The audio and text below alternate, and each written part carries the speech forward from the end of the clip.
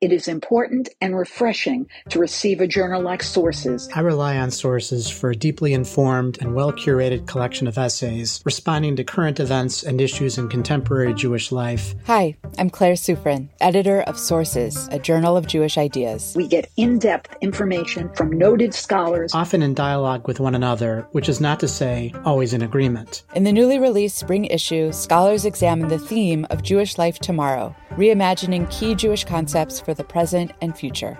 Read, reflect, and subscribe to the award-winning journal at sourcesjournal.org.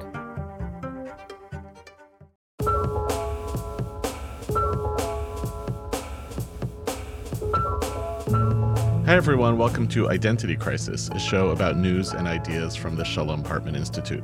I'm Yehuda Kurtzer. We're recording on Friday, March 31st, 2023. Opening day of the baseball season was just yesterday, which must mean that Passover is coming. Or maybe it's the other way around. The two holidays may not be biblically linked, but I have to tell you, somewhere in my subconscious they feel connected. And it's not hard to use the prompt of the overlap to draw some parallels. You see, right at the dawn of spring, two things are supposed to happen. Each household is supposed to take hold of a lamb and finish raising it in advance of the Passover sacrifice. And in the meantime, pitchers and catchers head down to Florida or Arizona to begin the first processes of spring training. The two holidays are both rooted in optimism and possibility. Winter is lifting. Egypt is behind us. Let's play two. My dad was a career diplomat in the U.S. Foreign Service, and he culminated his career in the Foreign Service with 2 terms as the United States ambassador, first in Egypt and then in Israel. One of the roles of our diplomats is to help build cultural bridges between our country and other peoples, and my dad had a regular speech, which I loved, in which he would say to people in Egypt and in Israel that in order to understand America, you had to study 2 things, the Civil War and baseball. I think I would actually add to that the Wild West, because I think a big part of the American story is the journey towards wealth and discovery and freedom into the unknown and all of the violence, actually, that came with that. But I like the speech because I like thinking in terms of symbols and stories, and of all of those symbols, I connect to baseball the most. After all, my family only came to America at the turn of the 20th century. We don't have Civil War or Wyatt Earp in our memories or in our DNA. I think for many Jews, baseball was the ticket into Americanness, and for many of us, those 2 things remain inseparable. I'm not sure I could tell you my earliest baseball memories, in part because I grew up mostly overseas until age 10. I do know that by the time we moved back to the States, I had to learn about football and then eventually about basketball as well, but I was already a Yankee fan. It wasn't because I had lived in New York, it was because, like my Jewish identity, it was handed down to me by my ancestors. My father grew up with Mickey Mantle back in the mid-20th century Yankees golden age. By the mid-1980s, my grandmother, my father's mother, had a maybe slightly unhealthy crush on then Yankee star Dave Winfield.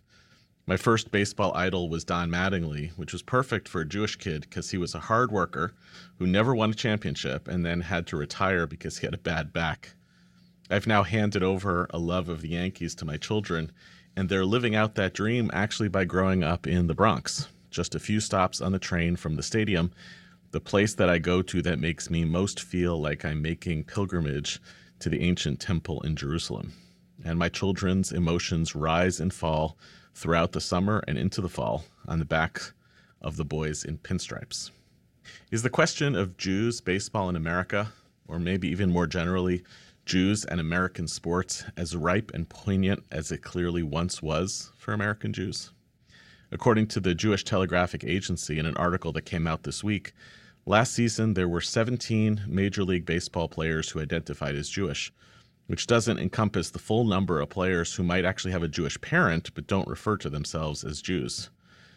Jews play professional baseball in numbers totally proportional to our size of the population, about 2%, and we're not bench players either. Once upon a time, it was Koufax and Greenberg. We'll talk about that today. Today, it's Bregman and Fried. The Yankees' starting center fielder is a Jewish kid from the Bronx, Harrison Bader.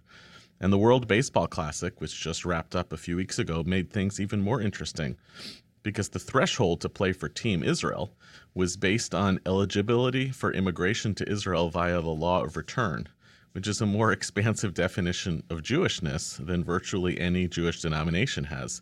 In theory, the Jewish team could compete with anyone. But even as we're in what feels like a golden age for Jews and baseball, I wonder whether the special relationship between Jews and baseball will continue to hold.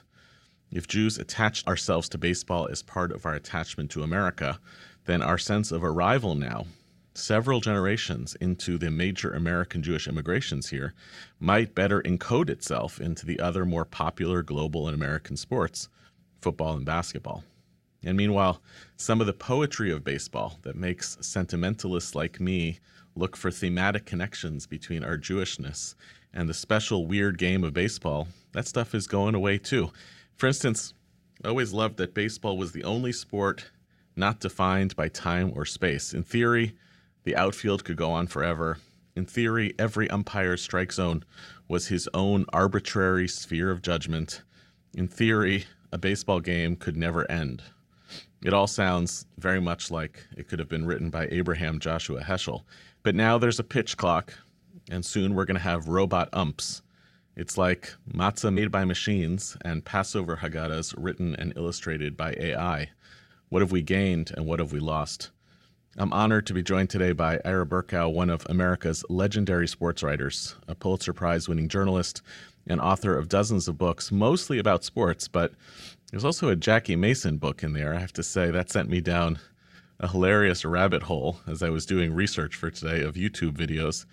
Most importantly, maybe most pertinently for today, the author of the script for the documentary movie Jews and Baseball, An American Love Story.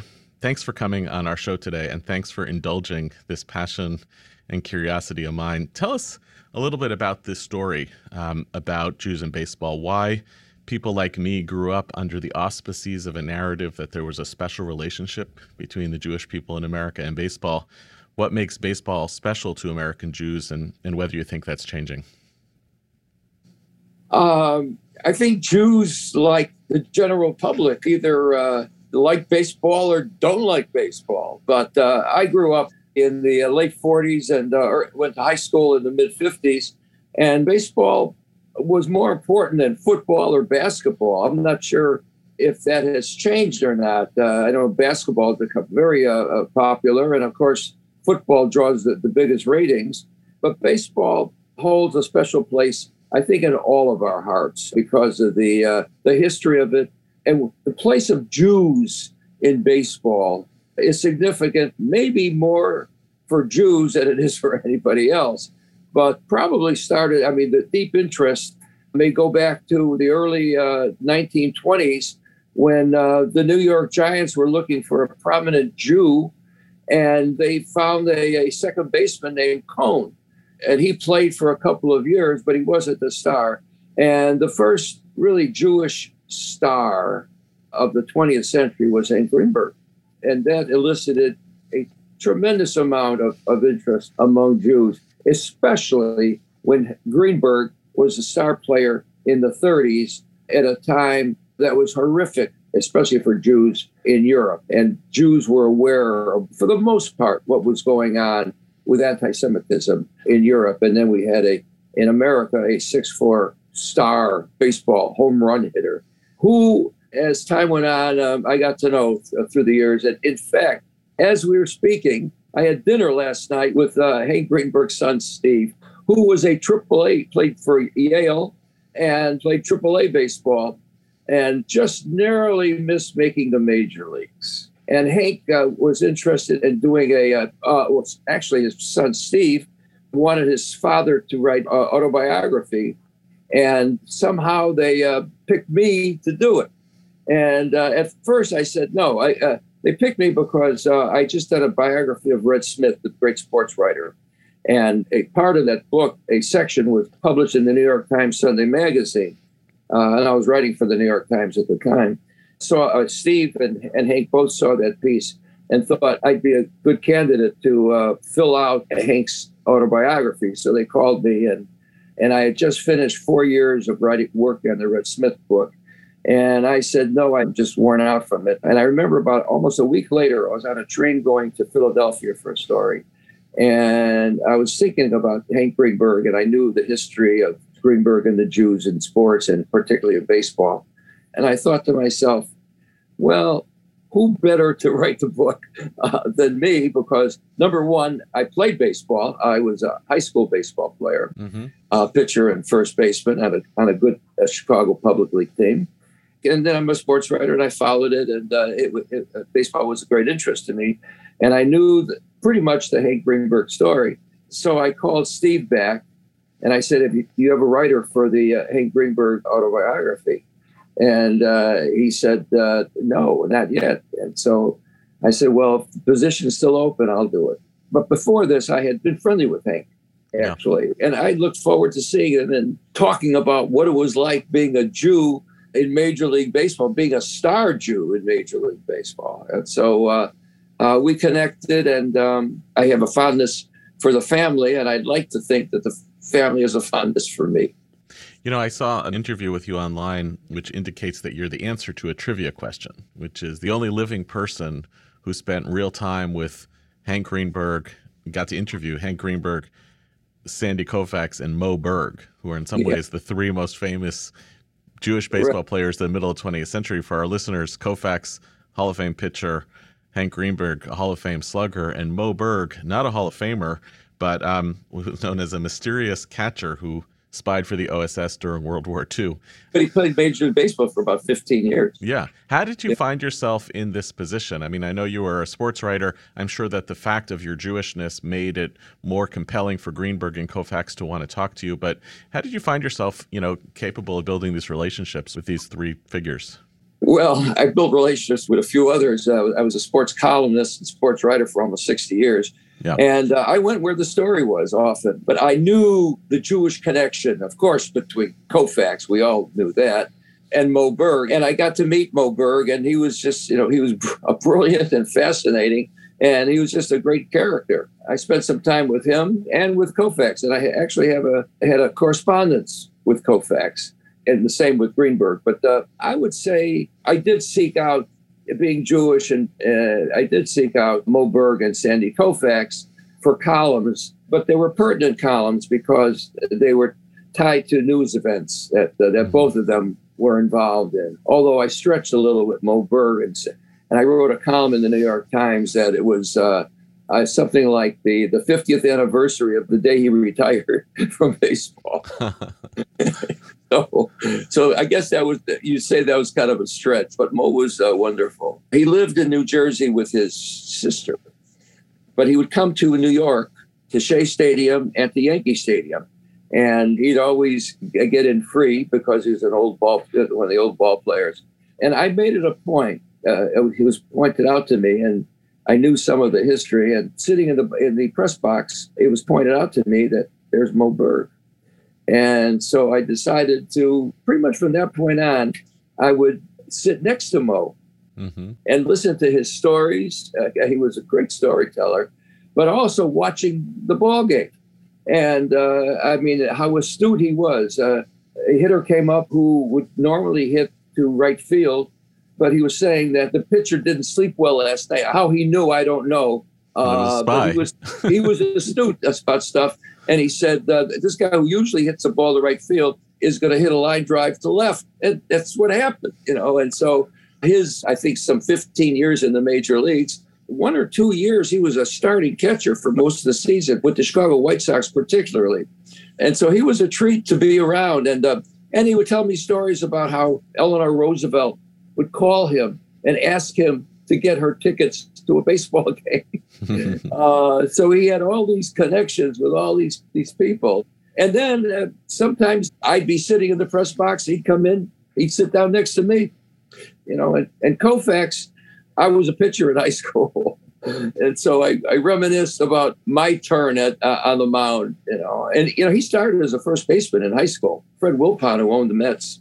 Wilpon was a star pitcher. I think it was Lafayette High School in Brooklyn. And Koufax was the first baseman, and Wilpon was the pitcher, the star pitcher. Koufax is such an interesting story from a baseball perspective. He, started off not great and then had basically the 6 or 7 best seasons ever as a pitcher, and then walked away at age 30, famously, and kind of walked away in some ways from public life, not entirely. But he's also associated with, I think, one of the most significant public Jewish moments in America in the 20th century, which is, of course, the refusal to play on Yom Kippur. Could you give some texture to that, what you know from Koufax about that decision, and also something for our listeners about what the consequences were of that decision for American Jews, what ways it put Jewishness on the map in a different way in America? Yeah. Well, what you're describing is Koufax. The Dodgers were playing the Minnesota Twins in the World Series in 1965. And Koufax was slated, he was a star pitcher, along with Don Drysdale. But they were a 1-2 combination, but it was Koufax first and Drysdale second. And Koufax was slated to open the World Series in Minneapolis with a starting pitcher. And it turned out that Yom Kippur fell on the opening day of the World Series. So Koufax decided that he wouldn't be comfortable pitching on Yom Kippur. So he didn't, and he spent the first game of the World Series in a hotel room in Minneapolis, I guess with the television on, watching the game.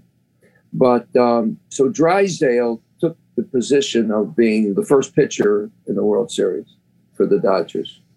So the story goes that the Twins scored something like 3 runs in the first inning off Drysdale, and then maybe 4 or 5 runs in the second inning off Drysdale. And then the manager of the Dodgers, Walter Alston, comes out to the mound to take Drysdale out. And Drysdale hands him the ball and says, "Skip, I know you're wishing I was a Jew." Alston never denied the fact that he was wishing that it was Koufax out there. But then Koufax came back the next day. I was then working for the Minneapolis Tribune, by the way. That was my first job. But then the next day, Koufax, as I recall, in a close game, lost the game to the Twins. But then he came back and I think won the 5th game. And then on 2 days rest, game 7, he pitched a shutout, as I recall. I think it was 2-0. And the Dodgers won the World Series. And Koufax, I think, was named most valuable player in the World Series in 1965. And then he was having arm problems, elbow problems. And he pitched the next year, 66. I think he was something like 25-5. But he decided at age 30, after 12 years in the major leagues, starting when he was 18 years old. Yeah. And he pitched, the first 6 years were mediocre. And the next 6 years were 6 of the best years that any pitcher has ever had in the major leagues. And he decided that he didn't want to be crippled. And he thought that would happen if he continued pitching, and that his arm would be crippled. And so at age 30, he retired, which is a far cry from, say, Nolan Ryan, who retired at age, 47? Something like that, yeah. Koufax retired after having a great, great season. He was an awful hitter. I think he holds the record for having struck out most consecutive at-bats. And I wrote him a note and with a clipping from my days and talking about how I got a triple in a high school game in Chicago. And so I had a correspondence with him. And so I sent it to him, and he wrote me back, and he said, "At least you got a hit." I can still frame that letter. He said, you should "At frame least that you got a hit." Did he ever share with you some insight about the Yom Kippur decision, or was it just he didn't feel comfortable with it and didn't want to do it? I think you wrote an article once about Greenberg in which you said that Greenberg also sat out a game in 1934, which was Yom Kippur. Yes, Rosh Hashanah. Yeah, he said. But Koufax, a coach on the Dodgers, was a Jew named Jake Pitler.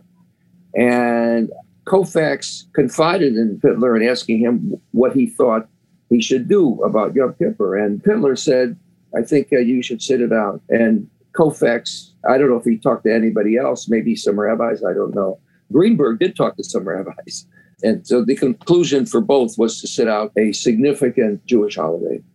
It seems like both Greenberg and Koufax knew that they played a symbolic role for American Jews, that they represented something bigger, that they were kind of Jewish leaders of a type. And I'm curious whether they ever talked to you about what informed that decision. Not that they were particularly religious people, but they felt that they were symbols. Yeah, neither of them was religious. And in fact, it may have been Yom Kippur when Greenberg was retired. And to honor that particular day about what Jews' place in the world, he took both boys, they were like 13 and 11 or something, and he took both boys to the planetarium. Mm-hmm. He took both boys on I guess it was Yom Kippur, but it was a number of years after he retired from baseball. But he thought this would be significant to take them to the planetarium. I mean, both Greenberg and Koufax grew up in Jewish neighborhoods, Koufax in Brooklyn and Greenberg in the Bronx. So their upbringing was Jewish. Their parents were synagogue goers. So they grew up with that kind of background. And both of them were highly knowledgeable about Jewishness. And I would talk to them about it. And but one funny thing is that Greenberg and Mo Berg played in the same years. And Greenberg sometimes would want to talk to Mo Berg. And he said, but Mo Berg was so odd. He said, I really couldn't carry on a conversation with him. But maybe I'm odd, but I carried on a conversation with Mo Berg. I'm curious if you think that Jewish athletes today would see themselves with the same type of role, symbolic role. I mean, there's one example, kind of an interesting small example of this basketball player who graduated from Yeshiva University last year and is I believe in the Detroit Pistons minor league system, the G League or the D League, Ryan Terrell, who's the first professional basketball player that we know of who actually wears a kippah on his head while he plays. I'm not convinced he's going to make the NBA, but he's in the system. I'm curious if you see whether athletes today, Jewish athletes today, see themselves the way Greenberg and Koufax did as, like it or not, kind of ambassadors of Jews in the public square in ways that would inform their decisions. Yeah, well, nobody cares if they're Jewish or not if they're in the minor leagues generally. It's when they make the big time, when they make the NBA or hockey. I think that there are some Jewish players in hockey and some in baseball. I think Max Fried. Yep, Max Fried, Alex Bergman. The center fielder, Peterson. Jack Peterson, yeah. Peterson. Didn't he sit out, I think, a game? They're made aware of the heritage of Koufax and Greenberg.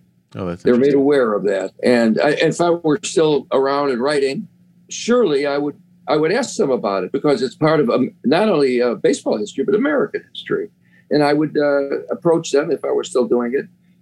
I went to the Mets locker room, and all the players, they no longer hang around at their lockers the way they used to, where you could walk over and approach them and talk to them. They're all in the trainer's room now. So it's harder and harder for reporters to talk to these guys. It was like Dave Righetti was a pitcher for the Yankees.